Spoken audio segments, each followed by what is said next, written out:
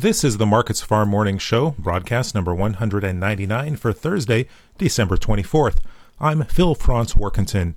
The ICE Futures canola market is stronger Thursday morning, taking back some of yesterday's losses as investors square positions in thin trade ahead of the Christmas holidays. Canola is up to nearly $5.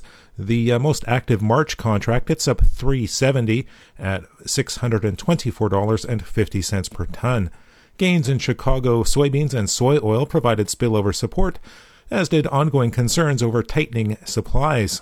The general technical uptrend remains in place, but analysts cautioned that activity could turn volatile as volumes thin out over the next week.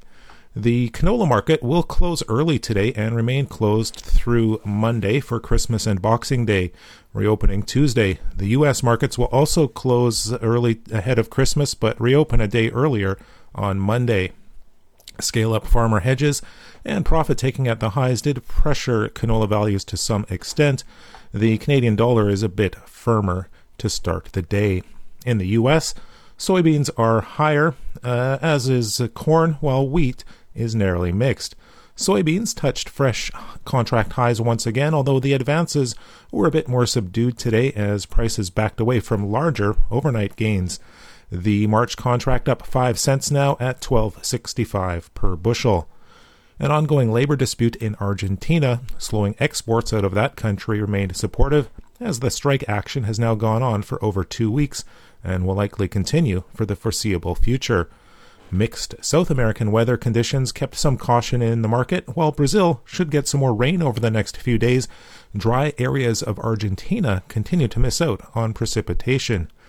Corn, it found spillover support from the gains in beans, but lacked any real fresh news of its own.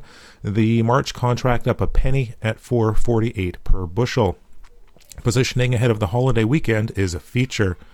Wheat, it is narrowly mixed. The March Chicago contract down 3 cents at $6.27 per bushel. Kansas City holding steady, down only a quarter cent in March at $5.87 3/4 per bushel. And Minneapolis spring wheat, it's up 1 1/4 cents at $5.81 1/4. Dry U.S. winter wheat regions have seen some snowfall that's reducing dryness and winter kill concerns. However, the Black Sea wheat area is still dry and lacking snow cover, with temperatures turning colder.